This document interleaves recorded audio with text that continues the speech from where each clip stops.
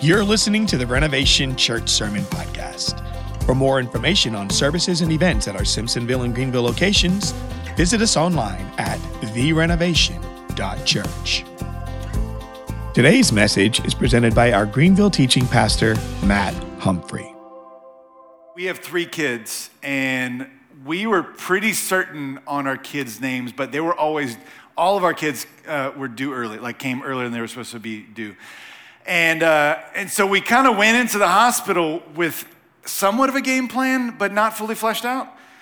Y'all are casting judgment on me. And so the tricky thing for some of my kids was like the middle name. Like we were pretty certain on the first name. We're certain on the last name too. But the middle name, we're like, I don't know. We kind of debated back and forth. And then they would keep coming in with paperwork. It's like, hey, you need to decide before you leave the hospital. Like you got to pick a name. And so but there was so much weight in that decision of like, this is a name they're stuck with for their whole life. What if they don't like it? Too bad. I mean, no, what if it's a name they get made fun of or something? Or like, how do we wrap up this kid who we don't even know yet and give them an adequate name? What does that look like? There's so much that goes into a name. There's so much that comes with the name. And as we are leading up to Christmas, our hope is not just that we would gain a better understanding of some vocabulary. Our hope is that as we focus our hearts and minds onto the names of Jesus and what they mean for you and I, that it would overflow and produce a sense of awe and of worship. That we would just posture ourselves, because like December's busy, let's face it. It is, we've got so many things to get to, we've got enough obligations, we've got enough meals to attend or cook, and we wanted to kind of slow a pace and to focus our hearts and our thoughts on who Jesus is, and to let that produce worship in us. And so, with that in mind, if you have your copy of the scriptures, we're going to be on Isaiah chapter 9. We're going to look at the verse that Joe actually just read for us, Isaiah chapter 9.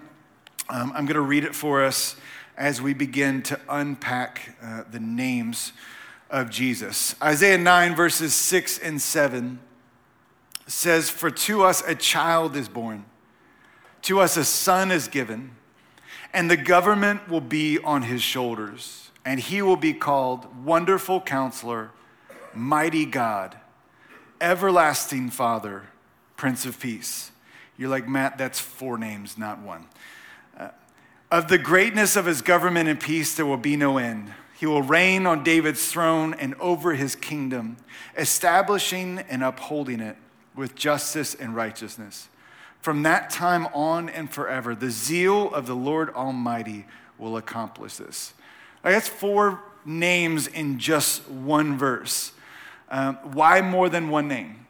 You're like, why don't we just have Jesus, and that's the one we stick with, that's the name that we use. We've got to zoom out for just a minute. On top of the specific names that God gives us for himself, for his son, there's also language pieces at play. The Old Testament being written in Hebrew, the New Testament being originally written in Greek. There's language pieces at play. And so what I want to do for us is kind of as a refresher, as a zoom out for just a minute, I want to play us a quick video.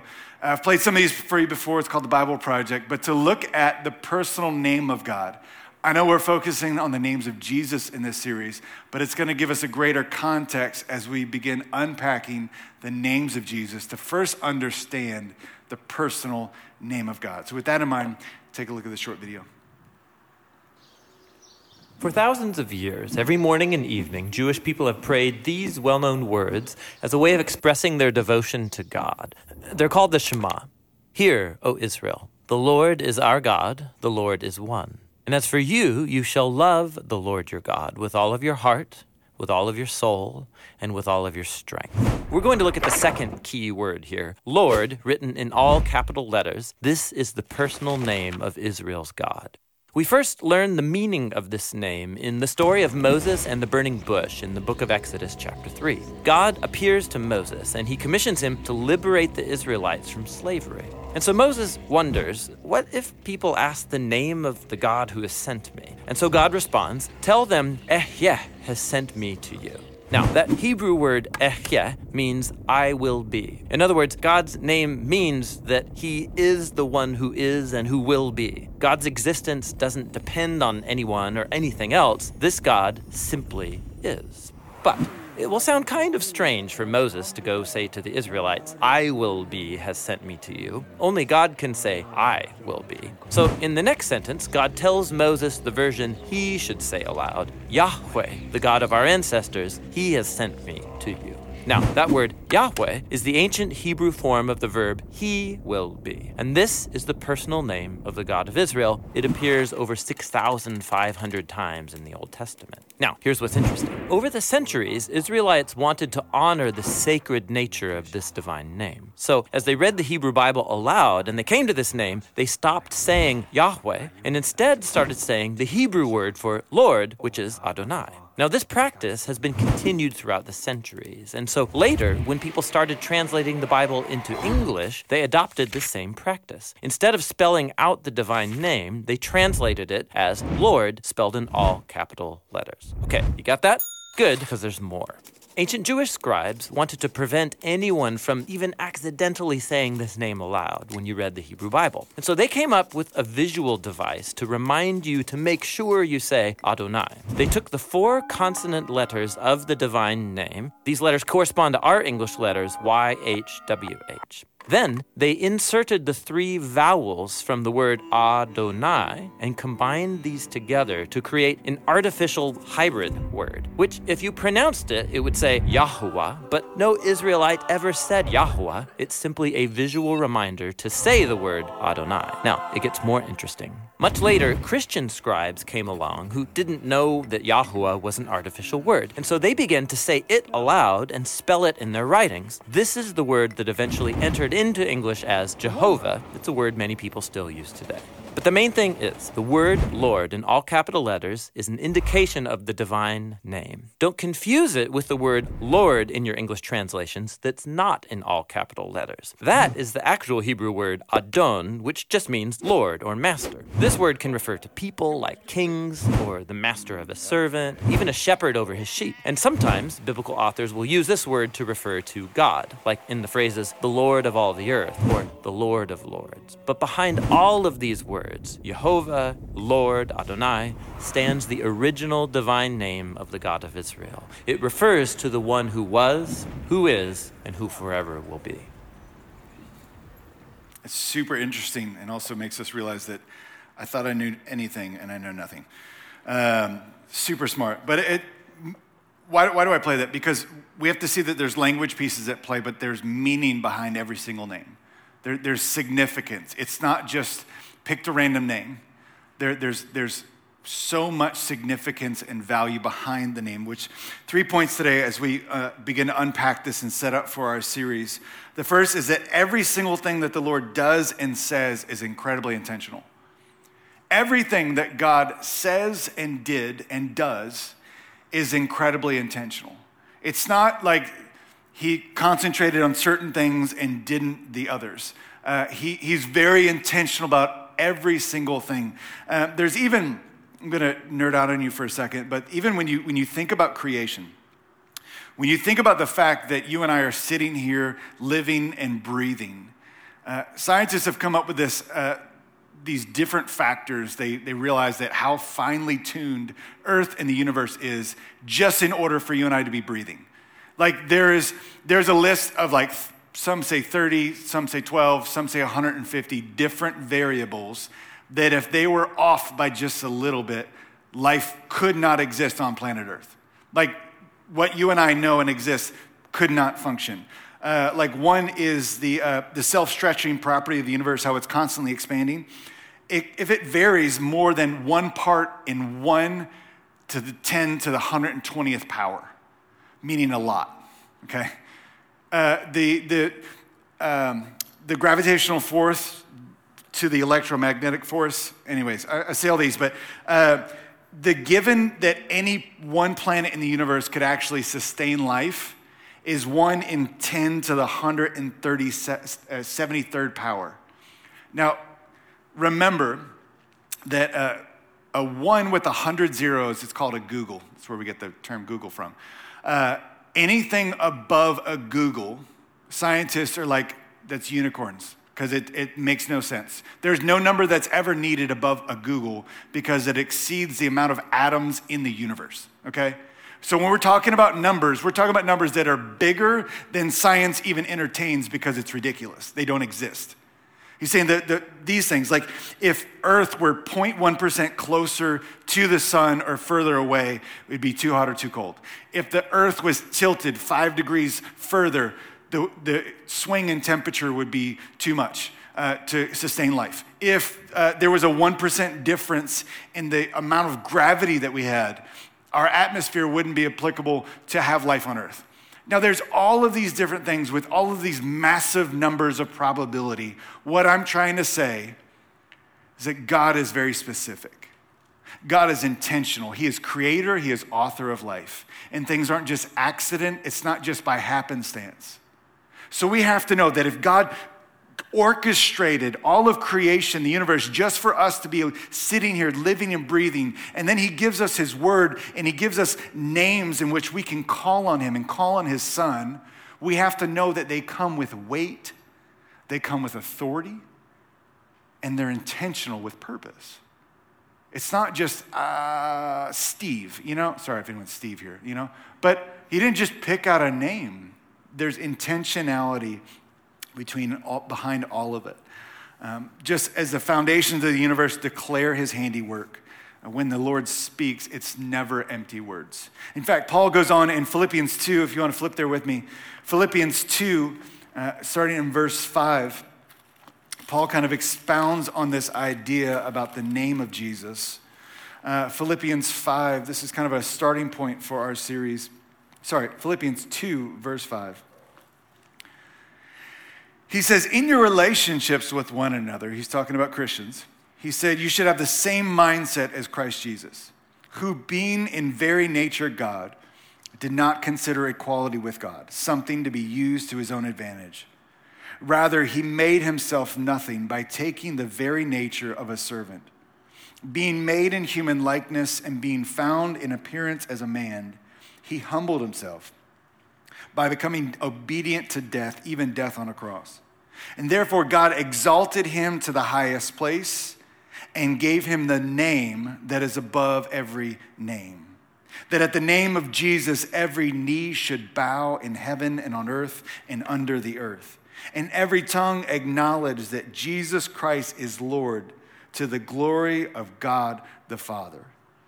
He's saying this sacred, unpronounceable name, this sacred name that's been held with so much reverence of Yahweh, is now the name in which we can call on in Jesus. He is exalted. Even in Isaiah, you see this idea of everyone bowing and taking a knee to the name of God, of Yahweh, and he's fulfilling it and saying that in Jesus, Jesus is Yahweh in the flesh. And that at the name of Jesus, every knee will bow and every tongue will confess. The second truth is that every name helps us to understand a different facet of who he is. Every name of God, every name of Jesus helps us to understand a greater facet of who he is. It's like, growing up, sometimes when you go to school, you get like the 8-pack of crayons. And all the fancy rich kids have like the 196 colors. They're named after like flavors and fruits and vegetables that you never heard of, like persimmon essence or whatever, It's like you give an artist like one crayon or one color they can paint, but then as you start adding in layers and textures and more colors, the pictures come alive. They're more vivid. Just as with a gemstone or a diamond, facets are like little cuts that are mirrors that reflect light in different ways. The reason we have different names is because the names reveal a different facet of who he is. That it reveals to us not just what he does, but who he is, his character, his nature. Every name we see this, every name is woven together. It is these names in the Old Testament pointing to the Messiah, the New Testament, the fulfillment of the promise of Jesus. And it's this woven together that brings a greater understanding or a greater picture of who he is. For instance, like if you look, there's some lists that, depending upon where you look, there's some lists that say there's like over 900 and something names for God. Or there's over 100 names of Jesus in the New Testament and in the Old Testament as well. There's so many different names, but what I love is this blending together. For instance, one that you may have heard before is Jehovah Jireh, right? God is my provider. Jehovah, God, Yahweh is Jireh, provider. Where does that come from? In the Old Testament, in Genesis 22, when Abraham is going up on the mountain to go sacrifice his son Isaac before the Lord, you know, they're walking up, and Isaac is carrying the wood, and he's like, "Hey, Dad, we got the wood for the offering, but where's the lamb?" You know, awkward family moment, right? And he says Jehovah Jireh, that God will provide. And they get up on top, and God tells him to stop and provides a ram that was caught in a thicket, and said Jehovah Jireh, that Abraham named the mountain, Mount Moriah, Jehovah Jireh, the place where God is my provider, that God is provider.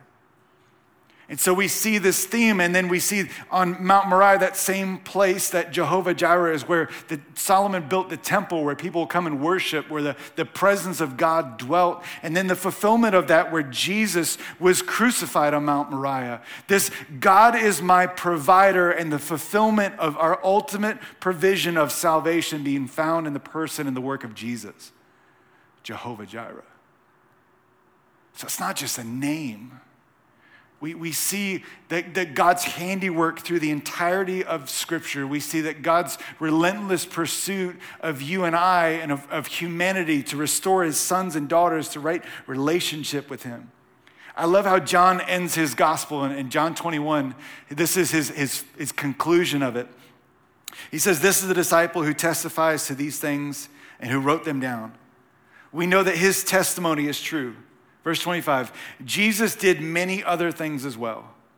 And if every one of them were written down, I suppose that even the whole world would not have enough room for the books to be written." What an accurate statement.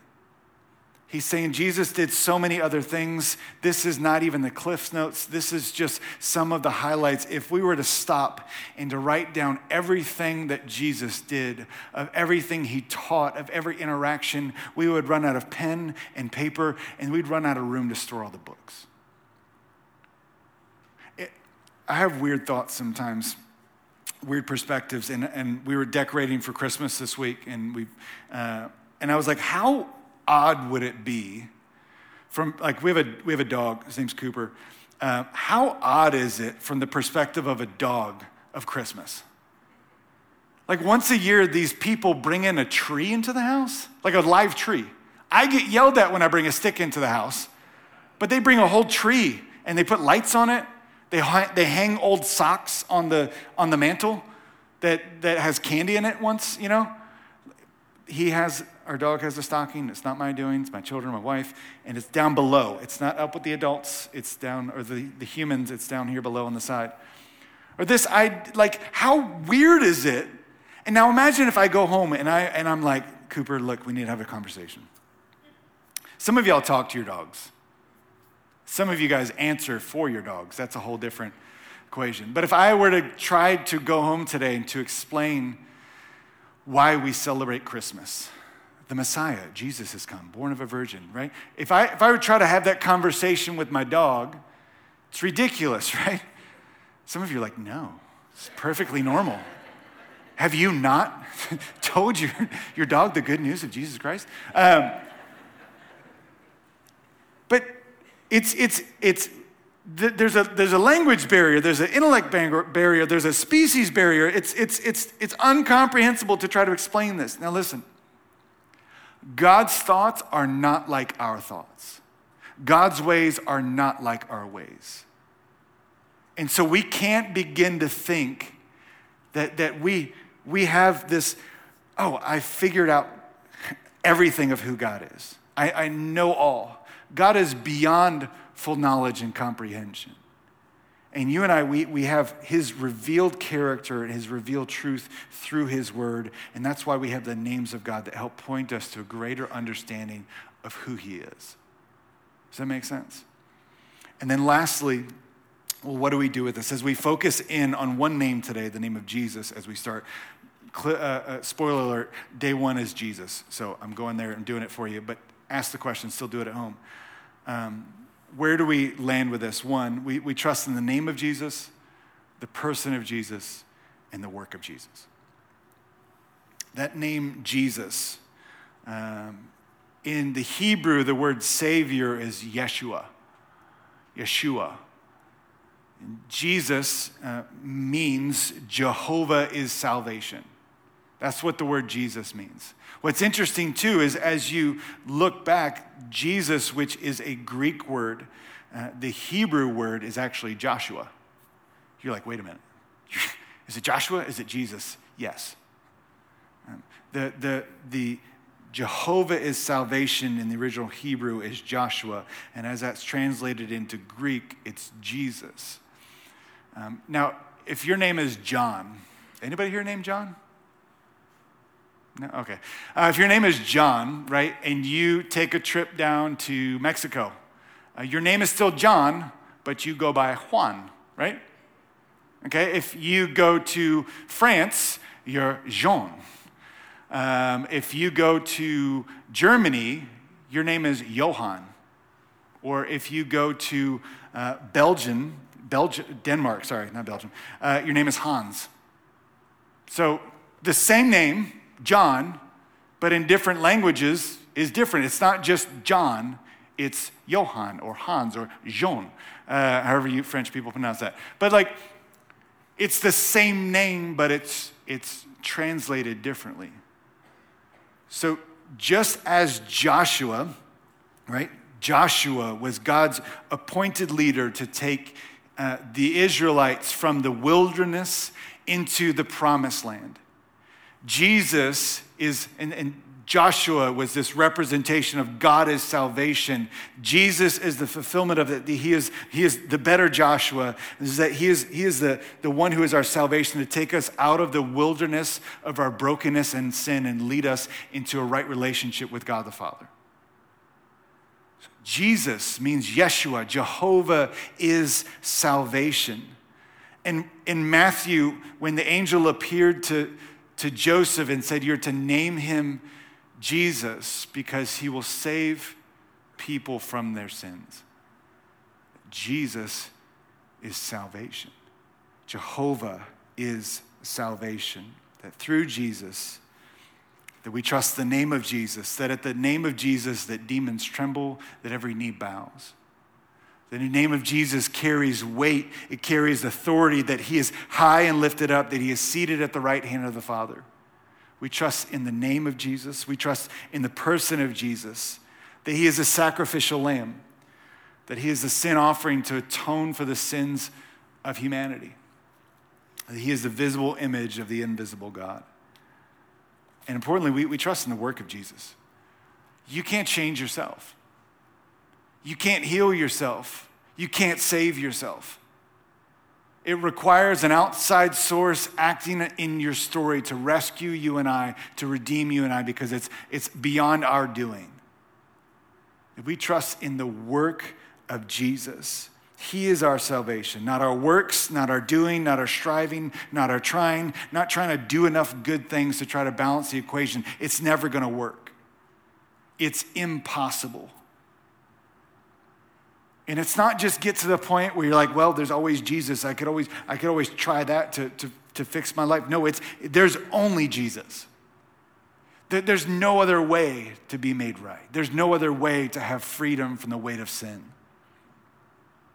I saw this interesting story that there was a church in the Philadelphia area that it was built like in the early 1900s. And just recently they were renovating it, and they were about to demolish. They had some stained glass windows, and they needed to remove them. And so they put something online to see if anyone wanted to buy them. And there was a guy who bought them. He said, The church asked if he wanted the windows before the workers sledgehammered them out. They were just going to destroy them. And so he paid like $6,000 to purchase the stained glass windows, some pews, and some other like furniture that they were getting rid of, and spent weeks and weeks meticulously chiseling out the stone to try to keep these two windows. In fact, I got a picture of one of the stained glass windows. Beautiful works of art. And so he finally got them down after weeks and like duct taped them together with moving blankets. And he took them to an auction house to see if they could give him advice on how to fix them up, on how to repair some of the cracks and broken pieces. And as they were looking at them, they realized that they weren't just ordinary stained glass windows. They were, in fact, made by the company Tiffany's. And these windows that were just about to be destroyed, that he paid $6,000 for all the other stuff and the labor, are now worth about $250,000 each. And how that name being stamped on it, that name of who made it, changed the value of it. Why do I say this?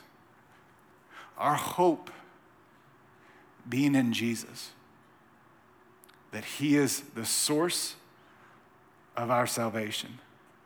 All of us, God's word tells us, we're headed for destruction. That all of us, we are dead in our sin. And unless somebody stepped into our story to do something about it, that was the fate we would endure.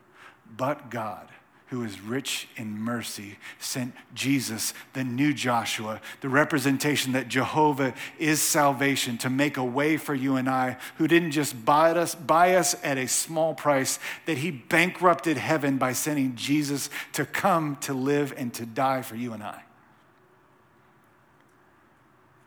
So that our hope can be placed in something of substance. Not something that we're like a shaky ladder. No. Our hope and our confidence is in the name of Jesus.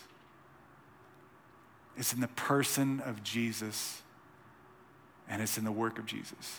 The finished work on the cross and the continued work in you and I. So church, will you pray with me as we close out today?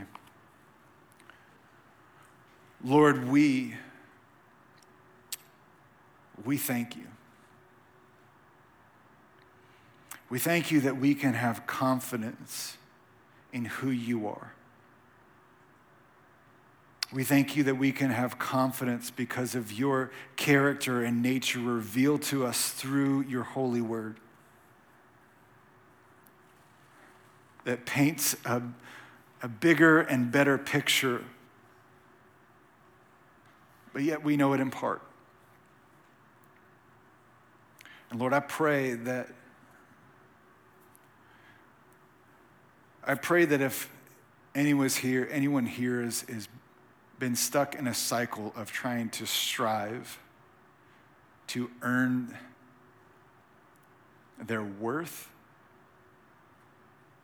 or to earn the forgiveness of sins, Lord, I pray that you would free them from that lie today in Jesus' name. The only way to right the wrongs in our life is a perfect sacrifice found fully in the person and the finished work of Jesus. And when we trust on that,